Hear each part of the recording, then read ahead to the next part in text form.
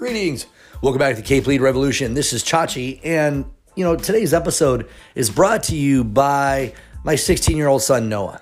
And Noah's just an amazing kid, and we went yesterday to pick him up from his dad's house. I didn't meet Noah till he was about 2 years old when his mom and I started dating. But we went to pick him up. He spent the week with his dad. He got to spend his 16th birthday with his dad, so now he's back with us, and it's all pretty awesome. But the thing is that we picked him up and we had to go right over to my mother-in-law's place, because one of the main reasons we live here in the central Phoenix area is because my wife has a lot of family here. And so as much as possible, we try and meet up once a month at least to celebrate all the monthly birthdays or events or holidays or things of that nature. So yesterday, Sunday, was supposed to be the October birthday celebration, right? So anything that happening in October and doing all that stuff.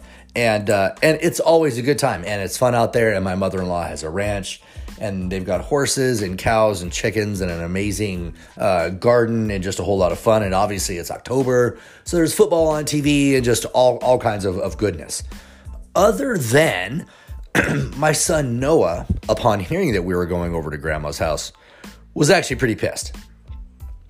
He was not prepared to go to grandmother's house. He did not want to go to grandmother's house. And yet, he was forced to go to grandmother's house.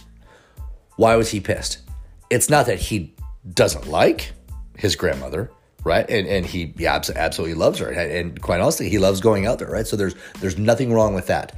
The problem is that he wasn't prepared to go there. He thought we were picking him up and then going home, and then he could do whatever he needed to do on a Sunday to prepare for Monday at school or chat with friends or have some of those things. So what's the root cause of this? That's right. You guessed it. Expectations. We did not lead his expectation for what was going to happen once we picked him up.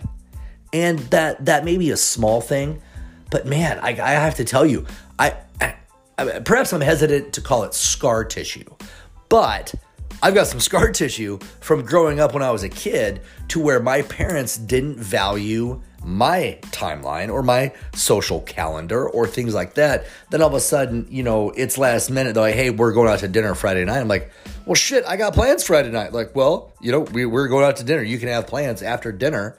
I mean, there's all kinds of, and I hated it time and time again. Or, and my parents called it QFT, quality family time. And which, quite honestly, I loved quality family time, other than they scheduled that shit on like a Friday or Saturday night when I wanted to be out with friends, going to movies, sporting events, go-karts, golfing, all that stuff. Like I was really upset about that, because like, if you want to have quality family time and you want it to encompass everybody, plan it on a school night, right? Plan it on a night when everybody's home. Nobody has a whole lot of commitments for that night, because, aside from me in sports practice, during the weekdays, my schedule was relatively tame. So if we wanted to go to a movie, or if we just wanted to have family dinner or sit around and watch a favorite TV show or something, right? The middle of the week could have been just fine. Why do we need to schedule that during the weekend? Like that's where I always had a huge problem. And so when that popped up yesterday, I have to say, like, I was pretty upset with myself. And so, I talked to Allie, and I was like, did we not tell Noah that we were going out there? Now, Allie had informed his father, Noah's father, that was happening, but we didn't communicate with Noah.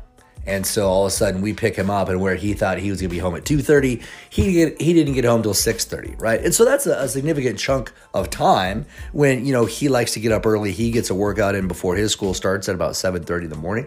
And so it was just like a weird flashback that I had for things going on in my life where I felt that my parents weren't, perhaps it wasn't. It isn't necessarily a respecting. I never felt disrespected, but I'm not sure that they were valuing the importance of my timeline, right? And so, like, even today, as an adult, if I want to value other people's time. Like, I sent a text today to a coworker, and I was like, hey, I was thinking about shooting out to San Antonio if I got out there, would you have any time for me? Like do we have? I know you're taking some paid time off this week. Would we be able to work together? And she was like, nope, I would have zero time. Like, okay, cool, no harm, no foul. I won't schedule a trip. Right? It doesn't make any sense if I'm not going out there. But rather than trying to force it, like, hey, I'm coming out. Can you squeeze in some time? Like me just asking the question, right, is absolutely huge. And so there's a huge lesson to be learned there. Is that like and obviously this topic is brought up in a parental context, right? But really, it can be brought up in a leadership context. Now, as a quick little sidebar here, I hear a lot of people talk about the parallels between leadership and parenting.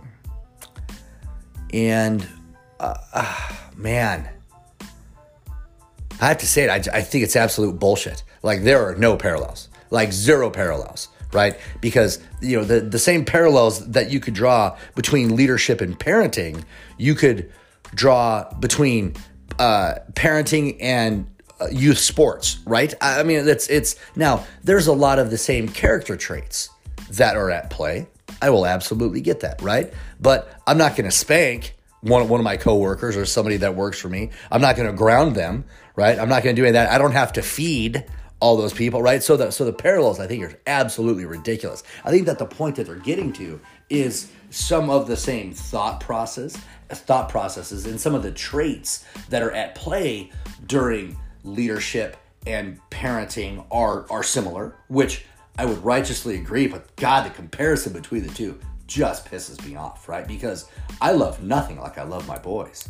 Like not a thing in the world. And I think it's relatively insulting for people out there who would possibly work for me, who have worked for me, to insinuate that either I would love them as much as I love my own children, or that they should love me as much as they love their parents, right? They may have had shit parents. They may have a lot of scar tissue, right? So just the inference of that topic in and of itself, I think, is just dreadful. Sorry. A little bit of a sidebar there. Just really had to bring that up because, I find it borderline insulting, right? And like if somebody says it when I'm around, I don't correct them. Like I get the connection they're trying to make. Other than, again, I'm on this crusade to use the right words. And like we would need to be very, very cognizant of it, and very conscious of it. So I think when we say that, then we're not using our vocabulary to the best extent possible. And so like we really need to work on that. And so it's funny because like along those lines, right? So we've already talked about Noah. We've talked about how expectations can exist for our kids, right? Noah would have been fine, but he would have been able to plan accordingly, maybe spend his time differently at his dad's place if we had told him that he was going to spend Sunday afternoon with the family over at grandmother's place, right? And so we did him a disservice by not leading his expectations, by not communicating directly with him. We found ourselves in conflict. And again, my definition of conflict is the convergence of competing expectations. He had an expectation for what was going to happen on Sunday afternoon. We had a different expectation for what was going to happen Sunday afternoon. And lo and behold, we found ourselves in conflict. So no, man, I don't know if you're listening, buddy, but I'm very, very sorry. I love you. And we should have been better at communicating that with you. Kind of along the same lines, right? These lessons from my sons. My middle son, Renan, when we were driving up to go pick up Noah, I had downloaded some movies and put it on Renan's iPad.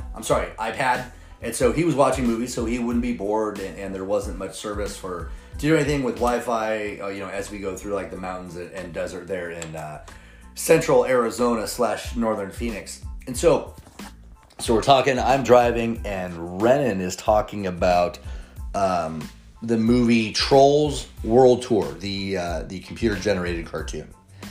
And it's funny because my son Renan, I was so proud because he is so tuned in with using the right words at 7 years old. I absolutely loved it. And so my wife Allie goes, "Oh, Trolls, is that the new Trolls movie?" And he goes, "No, this movie isn't new, Mom." And she goes, "Oh, I'm sorry. Is it the most recent Trolls movie?" And Renan goes, "It's not very recent," right? And so just shut her down twice, right off the bat. So I said, Renan, is that the latest Trolls movie? And he says, yes, it is. And I said it with a little smirk as I looked over to my wife.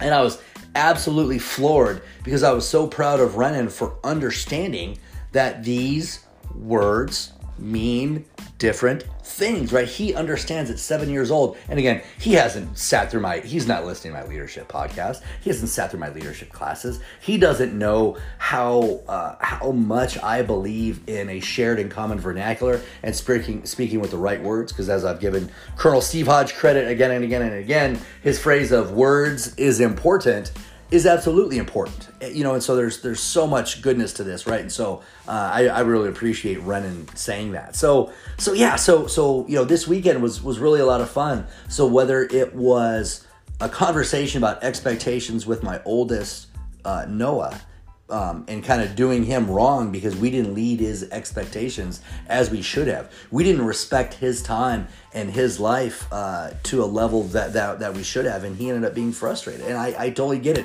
The minute I found out he didn't know, I instantly knew we were wrong. We had, I'm not sure if we devalued, but we definitely undervalued his time, his input, his own personal calendar, right? And so we absolutely did him wrong. And then the conversation with Renan on the way up there, right? Understanding the difference between new, recent, and latest, right? It was just phenomenal, right? So I'm so super proud, and that's. And again, I understand some of the parallels, again, with leadership and parenting, but nothing of that conversation that I was having with my sons yesterday was leadership, right? It was absolute parenting.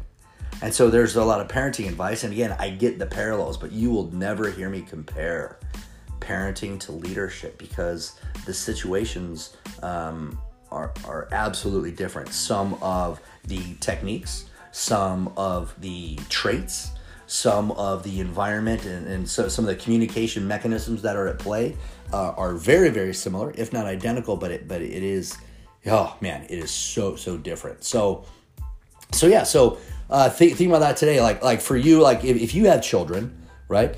Do you value their time like you would value a coworker's time?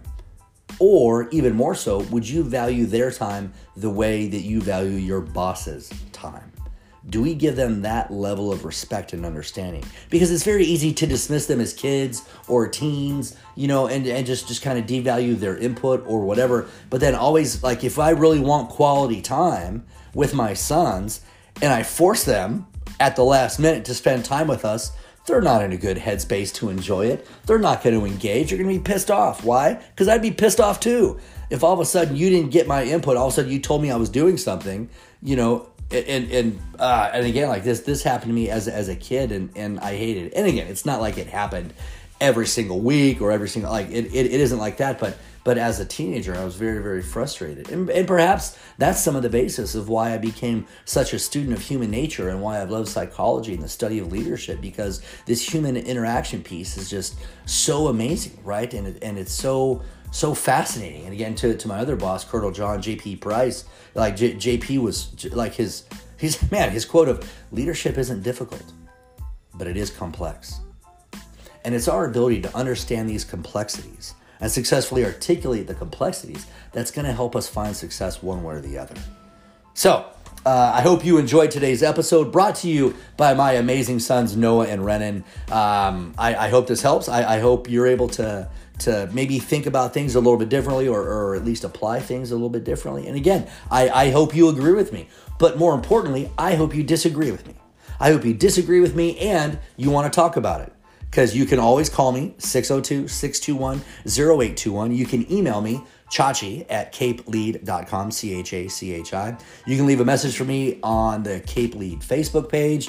You can hit me up on Instagram @ChachiPachesa, on Twitter @TimPachesa. And again, we can't get the conversation right if we're not having the conversations. So I appreciate your time. I appreciate you tuning in. We'll catch you here next time on the Cape Lead Revolution. And this is Chachi reminding you to always educate, anticipate, and dominate. Cheers, everybody.